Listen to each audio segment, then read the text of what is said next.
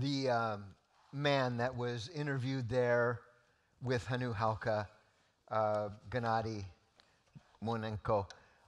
Actually, he's a chaplain in the Ukrainian army. He's also a pastor from Mariupol. He also has an orphanage. All of his 60 children were actually taken into Poland that were a part of his orphanage. He also raised 25 adopted children himself. One of his adult daughters was actually killed in a military strike against an apartment complex right there in Mariupol. So he knows personally the pain and the suffering that's going on. And it's just our privilege to work with quality people that love Jesus and are laying everything down for the sake of the gospel. Praise be unto God. Acts 17 this morning, continuing in the book of Acts. Pastor Daniel asked if I'd be willing to tackle the next portion, and I'll do my best to do that this morning. Father, I thank you for your word, and I thank you for your people, and what an honor it is for me to be back at Grace Point. I always am humbly grateful for the opportunity to come, not only share about GCM, but also to share your word. I pray, oh God, that you will challenge us this morning, that you will enable us to do what we cannot do in our own strength and power. And I thank you for that in Jesus' name. Amen. Amen. Praise God. So, starting in verse 1. Now, when they had traveled, Acts 17, verse 1, when they traveled through Amphipolis and Apollonia, they came to Thessalonica, where there was a synagogue of the Jews, and according to Paul's custom, went to them, and for 3 Sabbaths reasoned with them from the Scriptures, explaining and giving evidence that the Christ had to suffer and to rise again from the dead, and saying, this Jesus whom I have proclaimed to you is the Christ. Okay, Paul had just come from Philippi in Greece. Barnabas and Saul had a disagreement. How many know that sometimes happens? Does that ever happen for you? Probably all of us. It just happens. And sometimes there's a point where you come in a relationship where you say, we just disagree. We agree to disagree, and we go separate ways because that just seems the best plan. And that's why the Scripture is just very honest about these situations. It doesn't cover it up. It doesn't spiritualize everything to make people look perfect. Paul and Barnabas had a difficult relationship as it came to John Mark. And so John Mark and Barnabas left and went to Cyprus. And Paul got another traveling companion by the name of Silas. And he was one of the leaders in Jerusalem, according to Acts chapter 15. And so it was Paul and Silas, but also Timothy traveled with them, and Luke. And so there was actually 4 of them that traveled together. The previous chapter, which has already been preached on here, Acts chapter 16, is a very fast-moving chapter where you see the Macedonian call, which is amazing, where God calls Paul to Europe. The first European convert is a wealthy woman by the name of Lydia. A slave girl is delivered from demons. Paul and Silas end up being imprisoned and beaten, and they sing at midnight as they're in the stocks, and bruised and bleeding, and a horrible condition, probably sewage and rats all around them. It's a terrible condition, but they're singing and praising God. And in the midst of that, there's this great earthquake, and doors open, and the chains are unfastened, and reminds me of a few chapters previous in Acts chapter 12, where James is thrust through with the sword and killed, but Peter is miraculously delivered. And there's these pictures that are given us in Scripture on purpose to show us that there's a lot of mystery to life, huh? Sometimes we don't know why things. Why was it that James was killed and Peter was delivered? The Scripture doesn't tell us. It doesn't say, well, James forgot his morning devotions. Of course, that was the reason. It doesn't say anything like that. It just basically tells us this is what happened, and we have to leave some. How many have things in your life you just had to leave with God? Say, I don't really understand this, but we move forward. We go on with a sense of confidence that God knows all of these things. And so that's true here as well. And so, amazingly, the jailer, when he saw the miracle of what happened and all the people were still there in prison because of Paul and Silas, he cries out and says, what must I do to be saved? Marvelous, marvelous reality. Eventually, Paul and Silas are released, and they return to Lydia's house, and they're off to a place called Thessalonica. And that's what chapter 17 is really all about. And it's interesting to me that Paul actually bypasses. He's on his way, but 30 miles after leaving Philippi, there's the city of Amphipolis, which is a military city. He bypasses that, and the next city is Apollonia, and that's 30 miles further, and he bypasses that, and he ends up in Thessalonica. Why? Well, we don't know exactly, but it seems clear to me that Paul was being led of the Spirit as far as where he should go. Spirit-led. It's not always logical. Doesn't always make sense to us. John chapter 16, verse 13 tells us that the Holy Spirit is the Spirit of truth who will lead and guide you and I into all truth. The Holy Spirit has come to lead us. Aren't you grateful for that? You're not on your own. You don't have to get detoured. You don't have to go down wrong roads. The Holy Spirit will lead you. Romans chapter 8, verse 14 makes it even more clear. All who are led by the Spirit of God are the children of God. So how many are children of God? If you are a child of God, you can have confidence that the Holy Spirit is going to lead and guide you in your life. Going back to the first part of Acts chapter 16, we see Paul wasn't planning on going to Europe. He was planning on going to Bithynia. He was in Mysia and Troas, which is in Turkey. And north of that was a place called Bithynia, a region called Bithynia, right on the Black Sea. That was logical. They needed the gospel, huh? But God actually restrained him from going there. He was led by the Holy Spirit not to go there, even though they needed the gospel, but to go to Europe, to go to Macedonia.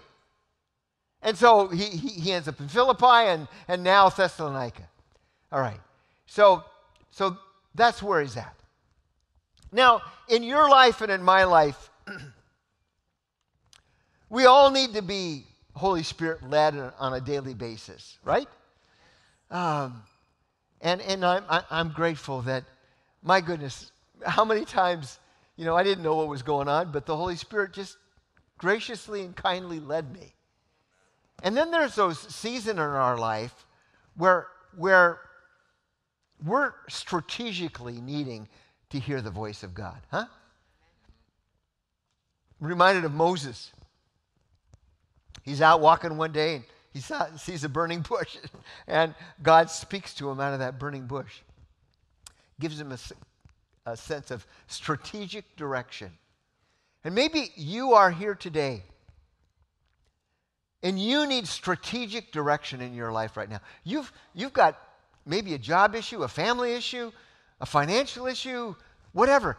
You've got something in your life where you need strategic direction of the Holy Spirit. I want to encourage you today that the Holy Spirit is interested in guiding you in the decisions you have to make in your life. And if you're here this morning and you need strategic direction in your life right now, I just want you to stand as a step of faith this morning, and I just want to pray for you right where you're at. You need to know the direction of God in your life right now in your life. And there's many of you that do. Aren't you grateful that he wants to lead you He wants to guide you. He wants to direct you. It's a beautiful thing. It's a wonderful thing. And every one of you that's standing, God knows where you're at. And He knows what you need to know. And He doesn't want you to be detoured. He doesn't want you to go down the wrong path. Aren't you grateful for that? He will be faithful. Just raise your hands to the Lord. Lord, we commit our lives to you right now in the name of Jesus. And we say, oh God, will you guide? Will you direct? Will you lead? God, we do not want to go the wrong direction. We don't want to get detoured. We don't want to make stupid decisions. God, we want to do the right thing. And so, God, we are confident that as you led Paul, and you made it very clear to him not to go to Bithynia, but to go to Philippi and then to Thessalonica. Lord, you will guide us. And Lord, we say right now, thank you, Lord. Thank you, Lord, for guiding. Thank you, Lord, for leading. Thank you, Lord, for opening doors that no one can close. Thank you, Lord, for making a way where there seems to be no way. Oh, God, we praise you for that in the name of Jesus. And our confidence is not in us, but in you. And we just embrace the fact that you will guide and direct and lead us. And we give you all the thanks for it this morning. Give the Lord a clap offering. Thank the Lord this morning. Lord, we praise you this morning. We thank you, God, that you're going to lead strategically, Lord, in the lives of your people. And we thank you for it this morning in Jesus' name. You may be seated. So here Paul ends up in Thessalonica. It's a principal seaport city on the Aegean Sea. It has a large Jewish population. It's a large city, about 200,000 people. It was founded long time before, 315 BC, 315 years before Christ. Okay? It was founded by a guy by the name of Cassander, who was a general in Alexander the Great's army. And by the way, he was married to Alexander the Great's half-sister. And her name was Thessaloniki. So guess what? That's what the city was named. It was named after this woman that was married to Cassander the general. Okay, so now we're many years later, and there's this large Jewish population in the city of Thessaloniki.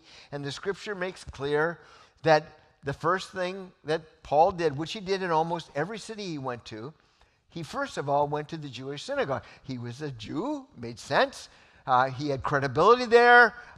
He could speak their language. He could relate to them in a way that was meaningful to them. And it says here in the first few verses that according to Paul's custom or his pattern of life, he for 3 weeks, for 3 Sabbaths, he actually reasoned with them. He didn't just preach at them. This was not just something that he spoke to them, but there was a conversation. There was a discussion. It literally means to mingle thought after thought, to ponder things. So we had this conversation with the Jewish people. And what did he have a conversation about? Explaining, verse 3, explaining and giving evidence that the Christ had to suffer and to rise again from the dead, and saying, this Jesus, who I am proclaiming to you, is the Christ. Now, he could have talked to them about a lot of things.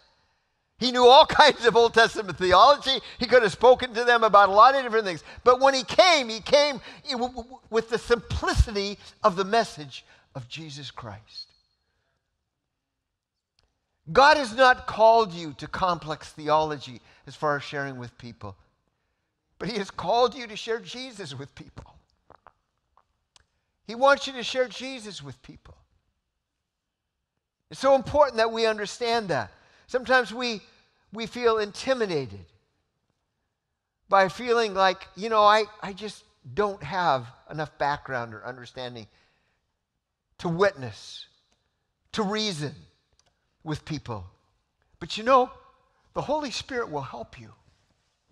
The Holy Spirit will enable you. When you don't have the right answers, And sometimes we don't need to have the right answers. There's nothing wrong in the midst of a conversation with people for you to actually say to people, I really don't know. I really can't answer that. But you know what? If I get an opportunity, I'll come back and talk to you later about that. Because the reality is that we don't all have the same level of understanding. But you understand what Jesus Christ has done for you. That's why in our ministry we share personal testimonies all over the world, because we have found that people's personal life story is powerful and meaningful, and your life story is powerful and meaningful, and God will use it as you simply share Jesus with people, just as Paul did, in the simplicity of the gospel.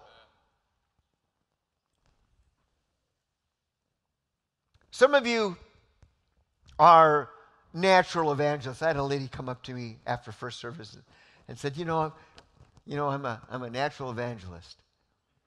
How many would say that's me? That's who I am. Some of you can say that. Praise be unto God. God does give the gift of evangelism. Praise be unto God. But how many say that's not me? I'm not a natural evangelist. I would have to say that about myself. I'm a general practitioner pastor. That's what I've been all my life, But I'm not a natural evangelist. But you know what the key to evangelism is? The key to evangelism is being saturated by the Holy Spirit. The key to evangelism is that the Holy Spirit would come upon you. Going all the way back to the book of Acts, the reason Paul was effective, it wasn't because he was so smart or intelligent. It was because he was filled with the Holy Spirit. And in the book of Acts, when Jesus is talking about the outpouring of the Holy Spirit, he says the Holy Spirit will come upon you, and you shall receive power when the Holy Spirit comes upon you, and you will be witnesses to me in Jerusalem and Judea and Samaria and to the ends of the earth, not because you're so smart or because you have everything together or because your life is perfect, but because the Holy Spirit has come upon you. And you will be a witness for Jesus, and I will be a witness for Jesus. Not because somebody shoehorned in, made us feel guilty or something. No, but as you daily ask that the Holy Spirit will come upon you, I will guarantee you there will be a passion within inside of you, a desire within inside of you that will say, I want to share Jesus with lost people.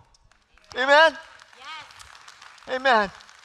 Because it is not by might, it is not by power, it is not by some program of understanding this is exactly how you do it. No. It's a matter of loving Jesus enough to love lost people. And lost people will know if you're trying to notch your belt with just telling somebody again, or if you really have a concern for lost people. I haven't always been successful. I haven't always taken the opportunities that God has given me. Some of you can relate to that. But I want to. Sometimes I get on a plane and I just feel like, oh God, I just want to be left alone. Just leave me alone. Let nobody sit beside me. Kind of thing. How many can relate to that? Okay, I'm just being honest. But I find that the more that I'm saturated with the Holy Spirit, I have an interest. I have a desire to just begin to ask questions about somebody's life and their background and where they're coming from. And God opens doors when you really show interest in people. So I just want to encourage you. You may say, well, I just struggle with this whole issue of witness. Just be filled with the Holy Spirit. I try to every day ask if the Holy Spirit would come upon me. Because I know when the Holy Spirit comes upon me, I'm different. I respond differently. I see things differently. So would you just put your hand on your heart this morning? Holy Spirit, come upon us. Holy Spirit, fill us. Fill us so that we would be a witness for you. Fill us so that we would make you proud. As we have opportunity, as opportunity comes, Lord, that we would be your voice to reason with people. Not about the deep levels of theology or eschatology or whatever, but God, that we would share Jesus with people. Set us free, Lord, to be so in love with you that we love lost people too. I thank you for that. I just want to encourage you to pray that every day. Pray that the Holy Spirit will fill you. It'll change so much. It'll change how you treat your husband or wife, your kids. It'll change what you do with ministry and with life. May that be so. And the wonderful thing is, you're not responsible for the results. Isn't that great? You know, sometimes people respond, sometimes they don't. Verse 4 and 5, and some of them were persuaded, okay? Not everybody. Some of them were persuaded. They joined Paul and Silas along with a large number of the God-fearing Jews and a number of leading women. But the Jews became jealous, and taking along some wicked men from the marketplace, they formed a mob, set the city in an uproar, and attacked the house of Jason. They were seeking to bring them out to the people, and when they did not find them, they began dragging Jason and some of the brethren before the city authorities, shouting, "These men who have upset the world have come here also. May that be our testimony." And Jason has welcomed them, and they all act contrary to the decrees of Caesar, saying that there is another king, Jesus, which is a distortion of what was happening. They stirred up the crowd and the city authorities who heard these things. And when they received a pledge from Jason and the others, they released them. Now, that's a small word. They received a pledge from Jason. Now, Jason was obviously a wealthy guy. Excuse me. I just need to do this so I don't keep snorting. Okay, so Jason's this wealthy guy, and he's just become a Christian, and all of a sudden, there's a price. You know, he's got to dole out a lot of money so that Paul and Silas and Timothy and Luke can be released. It's amazing, actually, you know, and he does that. And you know, it's a wonderful thing, you know, that the Scripture is very clear. Paul says, you know, I planted, Apollos watered, but God gave the increase. And he said, who's Paul? Who's Apollos? Really nobody, you know. We're just the means by which God speaks. But ultimately it's God who brings the. So don't worry. Don't worry about results. Don't worry about what happens. You know, I remember a friend of mine years ago, Trevor Partridge. He's in England now. That's where he is from originally. But he went to Mexico and the first 4 people he prayed for all died. You know, it's kind of like, oh my goodness, I'm not going to pray for anybody anymore. You know, and you know, for all of us, you know, you may witness a number of times and not see any result. Don't worry about it. That's not up to you, because sometimes we're planting. And the results will be down the road. Or sometimes you're harvesting. Well, don't get puffed up and think you're such a great evangelist. Remember, there's others who've gone before you and probably planted and watered, and now you're having the privilege of actually reaping the harvest. So we all do this together. But I want to close with this idea. Some believed, Jews, God-fearing Greeks, leading women. But there was also significant resistance to the gospel. You know, how many people have died because of their faith in Christ? Many. Thousands and thousands and thousands of people. You know, here was a mob, city in an uproar. Jason has to spend a lot of money. So there's trouble, and there's resistance, and there's disdain, and there's cost. And guess what? It's not going to be any different for us. You know, the woke culture that we live in doesn't want to hear about Jesus.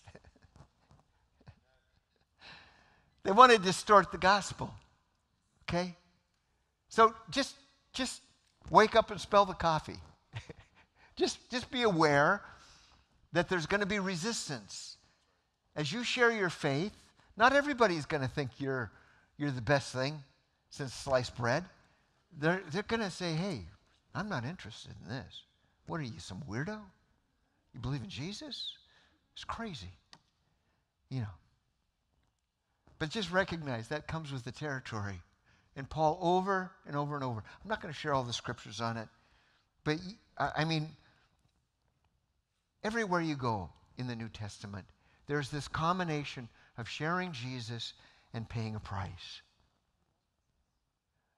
Paul says in Romans, he makes it clear to us in the book of Romans, who shall separate us from the love of God? What's going to separate you from the love of God? He said.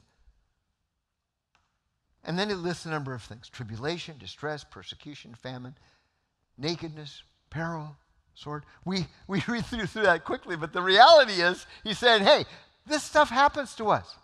But don't get distracted by the fact that you're going to feel resistance sometimes to the gospel. The reality is, he said, life, death, principalities, powers, things present, nothing is able to separate you from the love of God which is in Christ Jesus. We sang a lot about the goodness of God, and let me tell you, the goodness of God is attached to the reality that God loves you in every season of your life. Good times, bad times. God is good all the time. Thanks be unto God.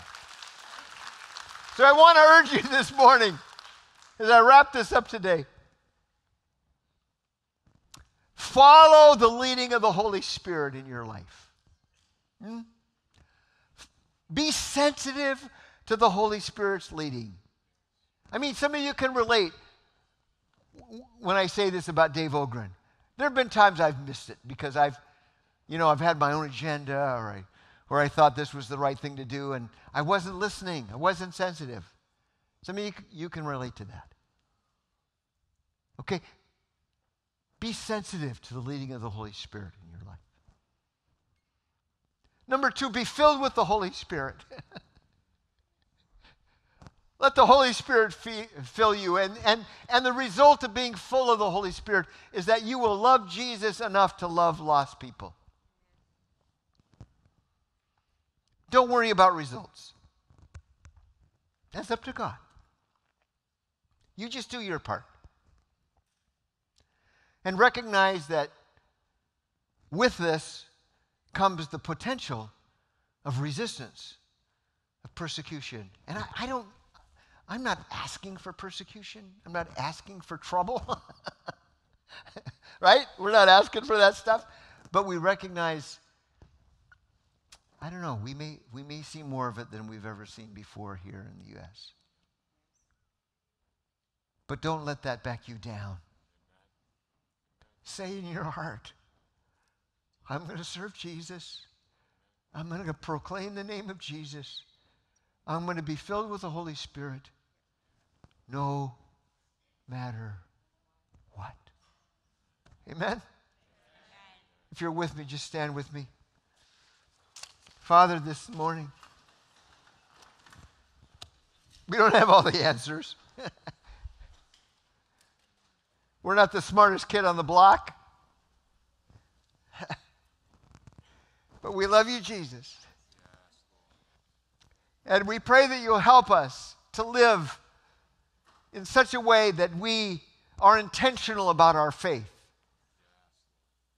Just like Paul was intentional in going to the synagogue, sharing 3 weeks, He was intentional. Why? Because he was full of your Spirit and he loved Jesus. And he wanted everybody to know about Jesus. God, may that be me. May that be all of us here this morning. And I pray, oh God, that you'll help us not to get hung up with what happens, who responds, who doesn't respond. May we leave that with you, God. And I pray, oh God, that God, we wouldn't back down, but we'd be courageous, Lord, that we wouldn't allow resistance to cause us to be quiet. But I pray that you'll help us in our culture, in our generation, to lift up the name of Jesus, to proclaim the name of Jesus. We ask you for that in the precious name of Jesus. Thank you for this church. Thank you for Pastor Daniel and Pastor Floyd and the rest of the team here. Chris, all the rest, Lord. And I pray your blessing upon the leadership of this church. And I pray, oh God, that this church would be a beacon to this whole region of New York in the name of Jesus. May they see hundreds and yes, even thousands of people come to Christ. Not by might nor by power, not by special programs, but by your Spirit. Bring them in. Even as you brought us in. I was thinking of that as we sang this morning. Hell lost another one. Hallelujah. May it be over and over and over and over and over again. May we say hell lose many thousands, Lord, in the name of Jesus. And we will give you all the praise and glory and honor. In Jesus' name. Thank you. God bless you.